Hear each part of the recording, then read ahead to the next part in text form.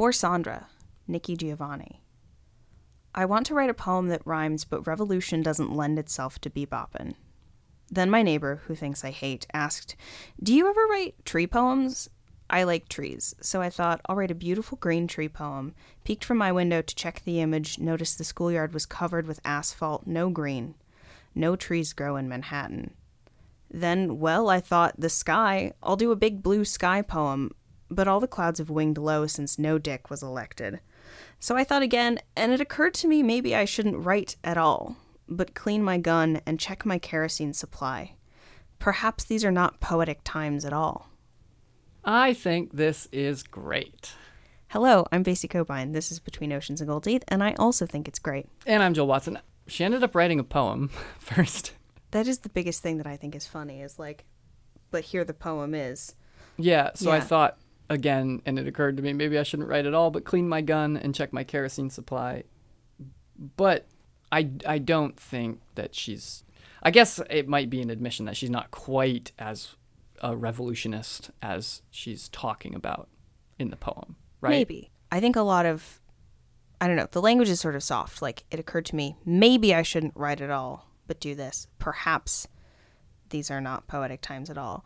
You know, maybe she finished this uncertainty, this uncertain something, instead of writing about trees or sky, and then did something else. Yeah. Like, it isn't... What did you say? Uncertain language or... Oh, you know, Light. soft, I think. Soft, yeah. I think that's partially true. I wonder if it's a sort of like, okay, I'll try and write about a tree. The only thing on my mind is this. Mm-hmm. Okay. Yeah, well, I have two thoughts about it. One, that this is an effort in earnest, and two, that it is a commentary on how there are more important things in the world right now. And by right now, I mean in 1968. And Giovanni, this is I think from her first collection, which was published in 1968, written in reaction to like the assassinations of Martin Luther King and Huey P. Newton and Malcolm X. Yeesh. I know. Heavy stuff. Yeah, we're having a pretty intense month of October. Yeah. I guess end of September, beginning of October. There's so much here that I want to know more about. Like, then my neighbor who thinks I hate. So open-ended. What does that mean? Is her neighbor like, oh man, you won't stop talking about this stuff. Clearly you have hatred. You know, like, I don't know if it's hatred to feel incredibly, to feel incredible injustice at the horrible things that are happening.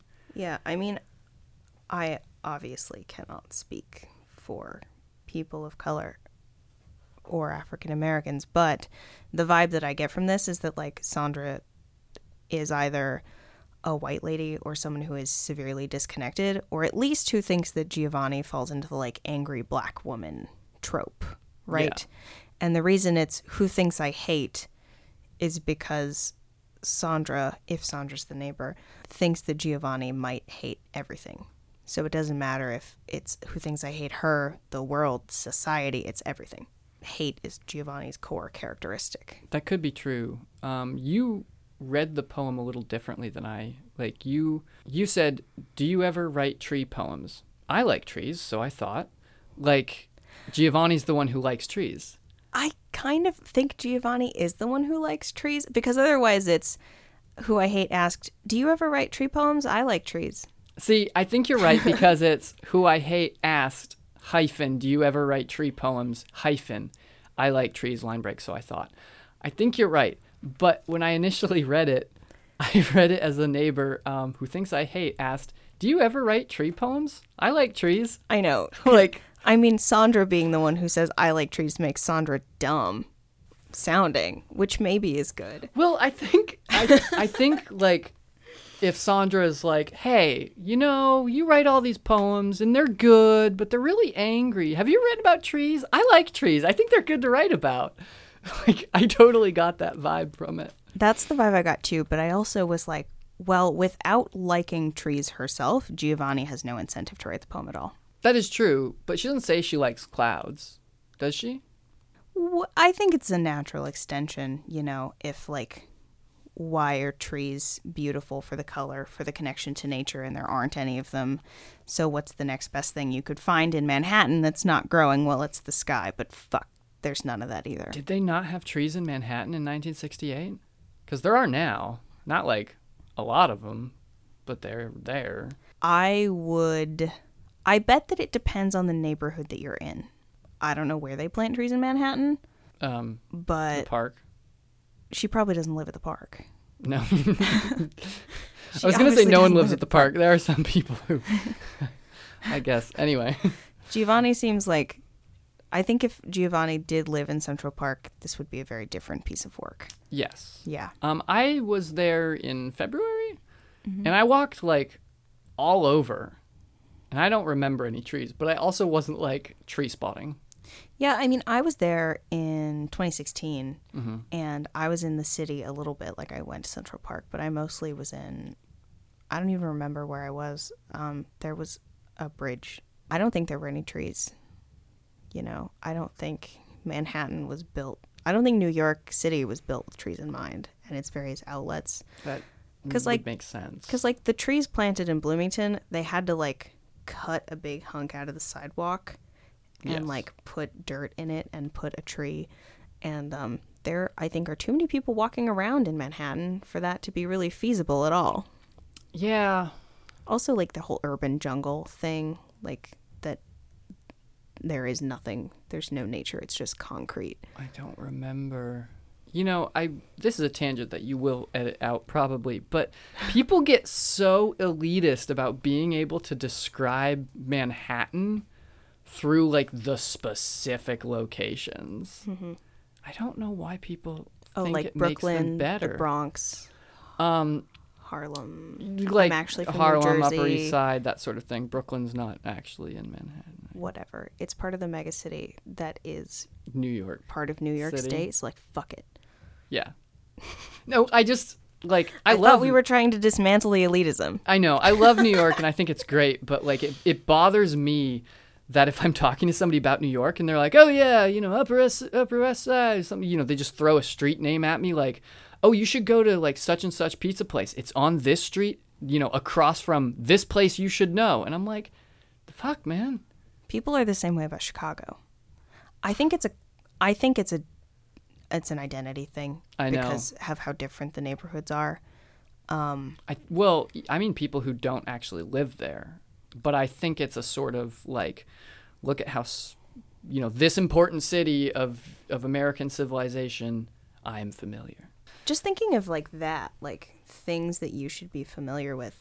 Even if, I mean, I get the sense that this is sort of like not actually a surprise, but like the whole peeked from my window to check the image, noticed the schoolyard was covered with asphalt. Like, that feels like something that probably the speaker knew already, but either is one of those things that is relevant because it fits into the narrative or because they looked out and they were like, oh, I've never really noticed that there's nothing like that here before.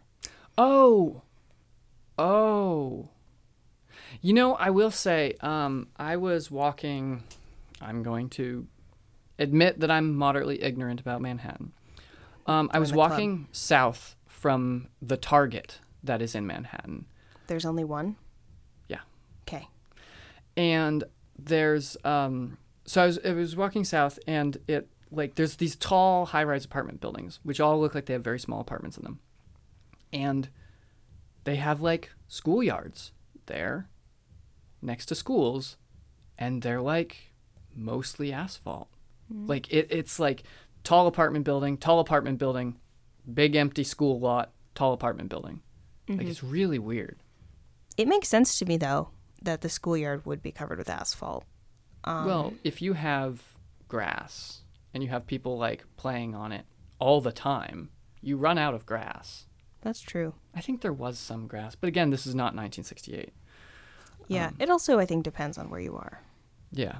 You know, one of the weird things about urban life is that once you set yourself up in a city, you have to be like super rich to maintain plant life and have space for that. Yeah.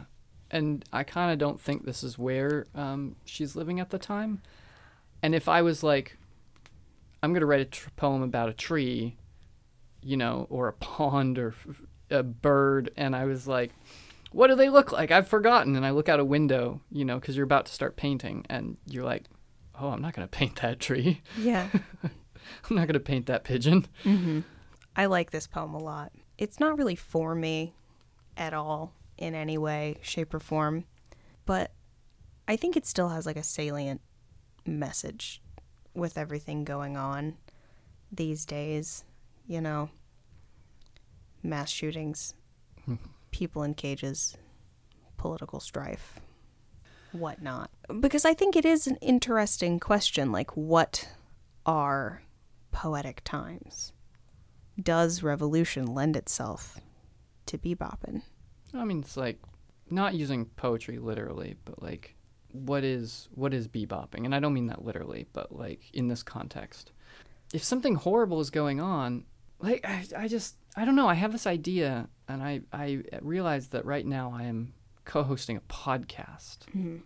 Is what I'm literally doing in this second. Yes. That's what we're up to. Yes. So like horrible things happen in the world. And especially like in America, where every millennial on earth is like, I am a creative.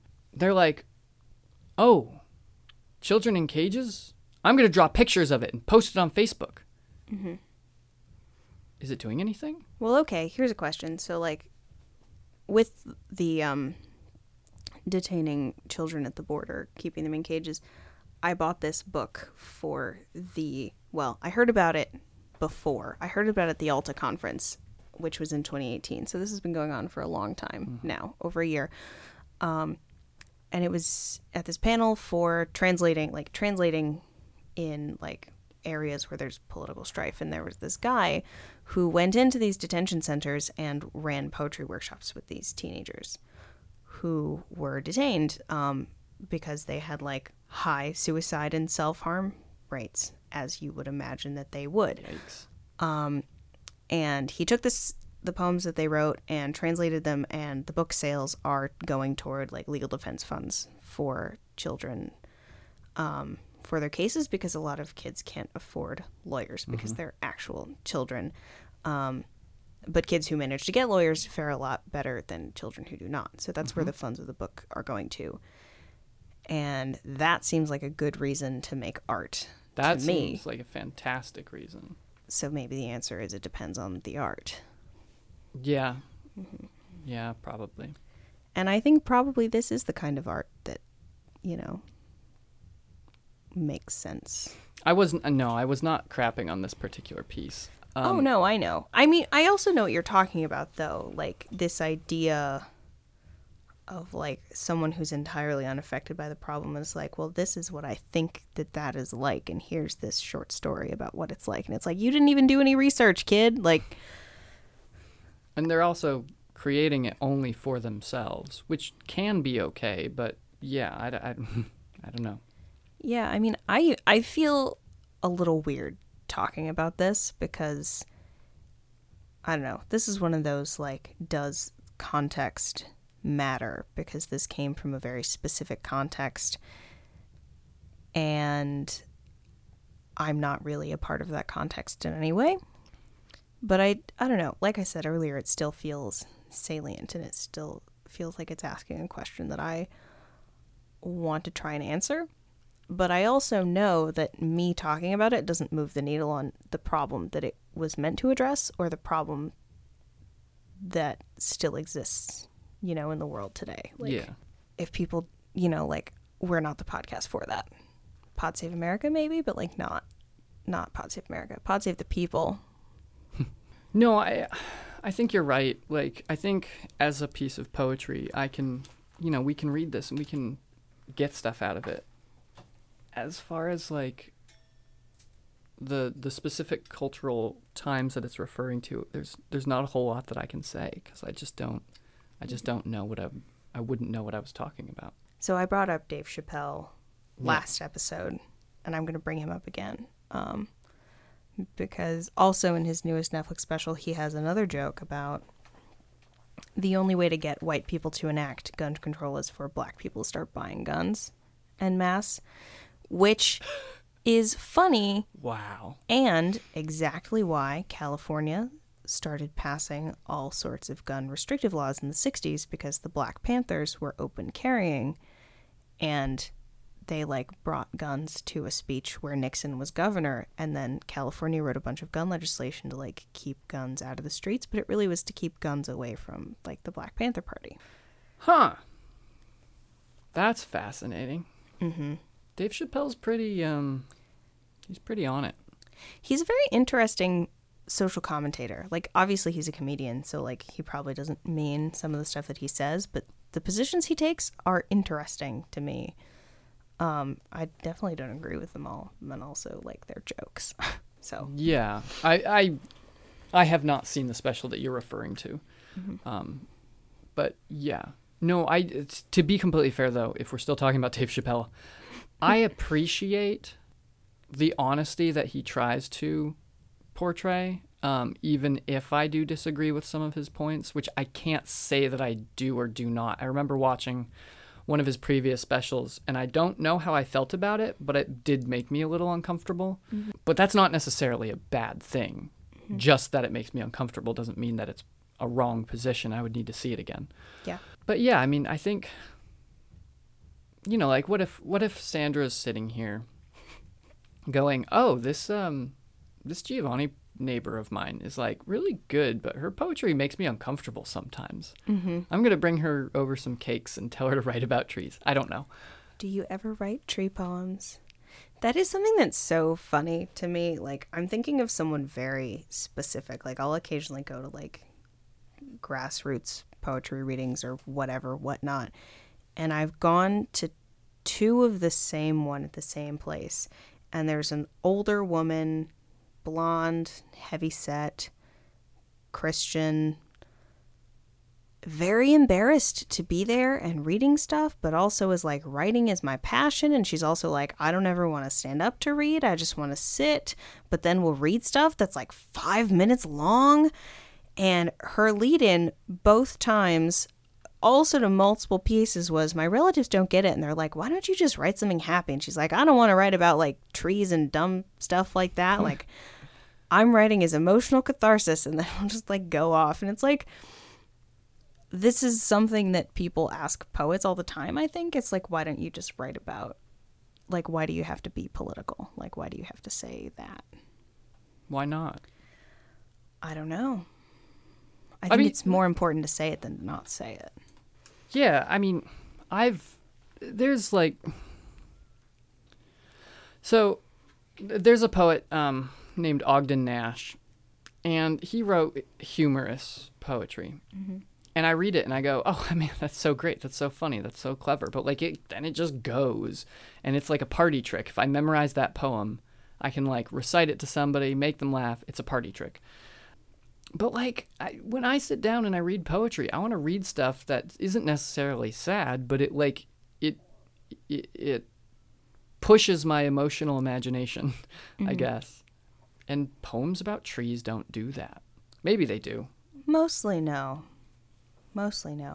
I mean, if the tree is existing as a really good metaphor.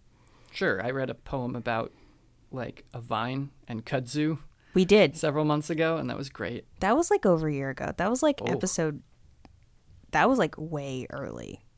That was episode 6 or 7. That was a good poem. It was a good poem. We didn't like it too much when we read it. We were a little bit mean to it. Oh, man. Yeah, you're right. I mean, this is something that occasionally comes up when we talk about really old work, but this idea that the older the writer, the more forgiving I am of the whole quote unquote basic metaphor type thing, mm-hmm. or time spent. I was in all of my high school English career blurs together for me because I had the same English teacher for 3 of 4 years.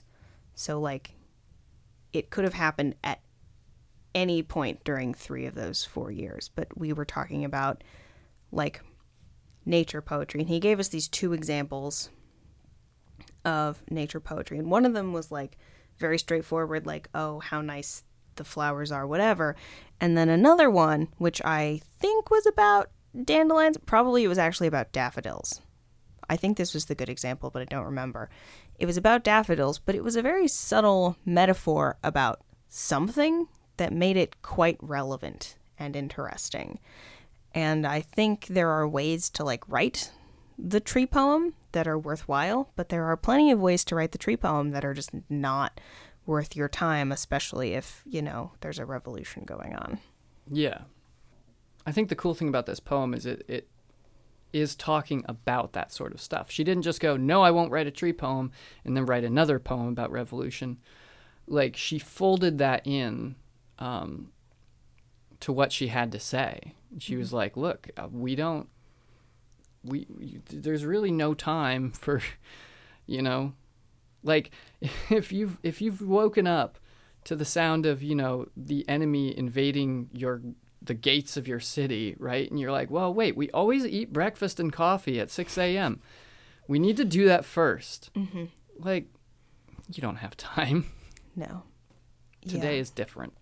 That makes me appreciate even more. But all the clouds have winged low since No Dick was elected. Like, nature has changed in response to changing, like, earthly political conditions. Yes. Yeah. Like, things have gotten worse, or at least are currently in a state that we don't want them to be in. Mm-hmm. And we don't have time to eat breakfast about it. Yeah. It is worth saying that No Dick is Nixon. Thanks for putting that in the comments. I knew, but like... I was pretty sure because I didn't know who else it would be. Yeah. Yeah. But I looked it up just to be positive about it. I really don't want to talk about Nixon. No, we don't have to. I'm just blown away by what he got away with. I've had enough of corrupt presidents for my lifetime. Thank you.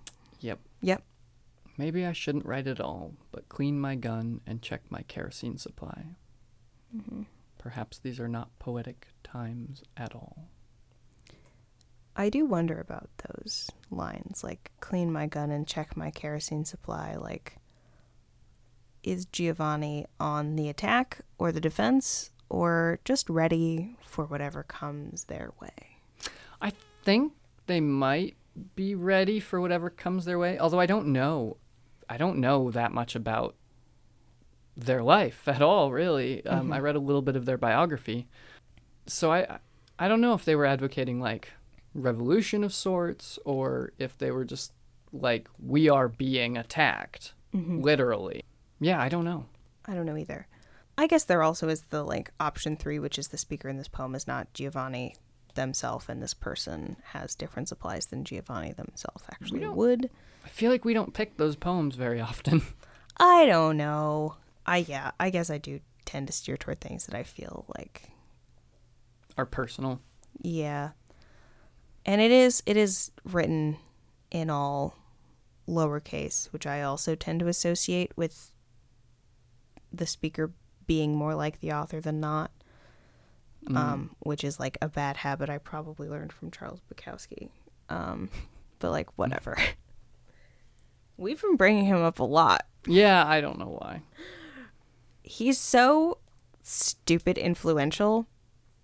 And like, but not like, it's not like he made up this stuff, but he like popularized it. Yeah. And I just find it irksome sometimes because he doesn't have a monopoly on it, but like, he's the one who comes to mind in my brain, which like, he's a good poet, but kind of a jerk. We've been over that. Yeah. I don't really have anything new to say about him. No, we've talked about him a lot. I think it's interesting the way this starts. Like, I want to write a poem that rhymes, but revolution doesn't lend itself to bebop. And then my neighbor. Like, is she talking to her neighbor about this, do you think? Oh, that's interesting. Maybe she was telling her neighbor something along those lines. I want to write a poem that rhymes, but revolution doesn't lend itself to bebop. And their neighbor was trying to be helpful. Like, well, it doesn't have to rhyme, but what if you wrote about a tree? Right. Oh, yeah. Maybe. Or maybe they were sitting there trying to write, and their neighbor, completely out of the blue, was like, oh, you know what you should write about? Trees. Come on, Nikki. Write about trees. I do find it particularly irksome when I'm doing a thing, a creative thing, and somebody's like, "Oh, you should do this instead," right? Like, I mean, not so much if somebody whom I'm asking for advice is like, "Look, what are you trying to do here? What are you trying to do with this?" You know. But if I'm doing a thing and somebody's like, "Yeah, you shouldn't have named them that. You should give them a real character name instead of a fake name," and I'm like, "Well, why not?" And they're like, "Well, it's just, people associate with real names better and that sort of thing." And I'm like, I don't need my writing to make it or break it on whether people remember the character's name. I do like that when you're up to something and then someone who has no idea, maybe that's what we're doing you're right up now. to. But like someone who has no idea what you're up to comes up and is like, "Oh, I heard about something tangentially adjacent to that once. Have you ever done that?" So that what you were doing lines up with what's going on in my brain. Yeah. It's like, no, It's like, thanks. yeah, I'm glad you tried a little bit to figure out what I'm up to, but you're not right. You're not right. It is funny. People often seem to know more, internally. They know more about what you are doing than you do. That's but what you're they the one think. who's doing it. I know. That's what they think. I don't know. I think it's so funny that this poem is called For Sandra, who only could be this neighbor. I think so too. Right? Because it's so like, well, Sandra came up to me and then I did my best, but Sandra was fucking wrong. It's almost like she was like, "Okay, Sandra, I'm going to go do that." Went to her typewriter, wrote For Sandra. Yeah. I want to write a poem. Right. Right? Mm-hmm. It is kind of broken up that way because like stanza 1 is, I want to write a poem that rhymes, but revolution doesn't lend itself to bebopping. And then stanza 2 is then my neighbor all the way through no trees grow in Manhattan. And then we've got a couple of short stanzas. And it is very much like the stanza breaks where the thought breaks. Yeah. On to the next thing, if you would. Yeah, no, I think... Oh. Perhaps these are not poetic times at all. That stanza looks like a gun. Oh, it does. Oh, it does. Because it's perhaps these are not poetic line break times, line break at all. Yeah, which, like, so just imagine if this was a movie with the poem as a narration. Just imagine that when you hear the narrator say, perhaps these are not poetic times at all, is when the speaker character here brandishes their pistol and, like, loads it. Oh, really? There's not like a gunshot and the scene cuts to something else? No, I just mean like it's somebody at a typewriter or something, right? Mm-hmm. And they're trying to write, and they're like, "Oh, maybe I shouldn't. These are not poetic times." Oh, I see what you mean. I see what you mean. That would be a very nice bit of like symbolism. Well, it's like at work. My pen is my sword, but like, yeah, you can't write a letter to the people who are murdering, your family members and get them to stop. I mean, you can. You need to. We'll see how effective that is. I mean, there are times when you need to like fight back, right? Yeah, I think so. For Sandra, Nikki Giovanni. I want to write a poem that rhymes, but revolution doesn't lend itself to bebopping. When my neighbor, who thinks I hate, asked, "Do you ever write tree poems?" I like trees, so I thought I'll write a beautiful green tree poem. Peeked from my window to check the image, noticed the schoolyard was covered with asphalt. No green, no trees grow in Manhattan. Then, well, I thought the sky. I'll do a big blue sky poem. But all the clouds have winged low since No Dick was elected. So I thought again, and it occurred to me, maybe I shouldn't write at all, but clean my gun and check my kerosene supply. Perhaps these are not poetic times at all.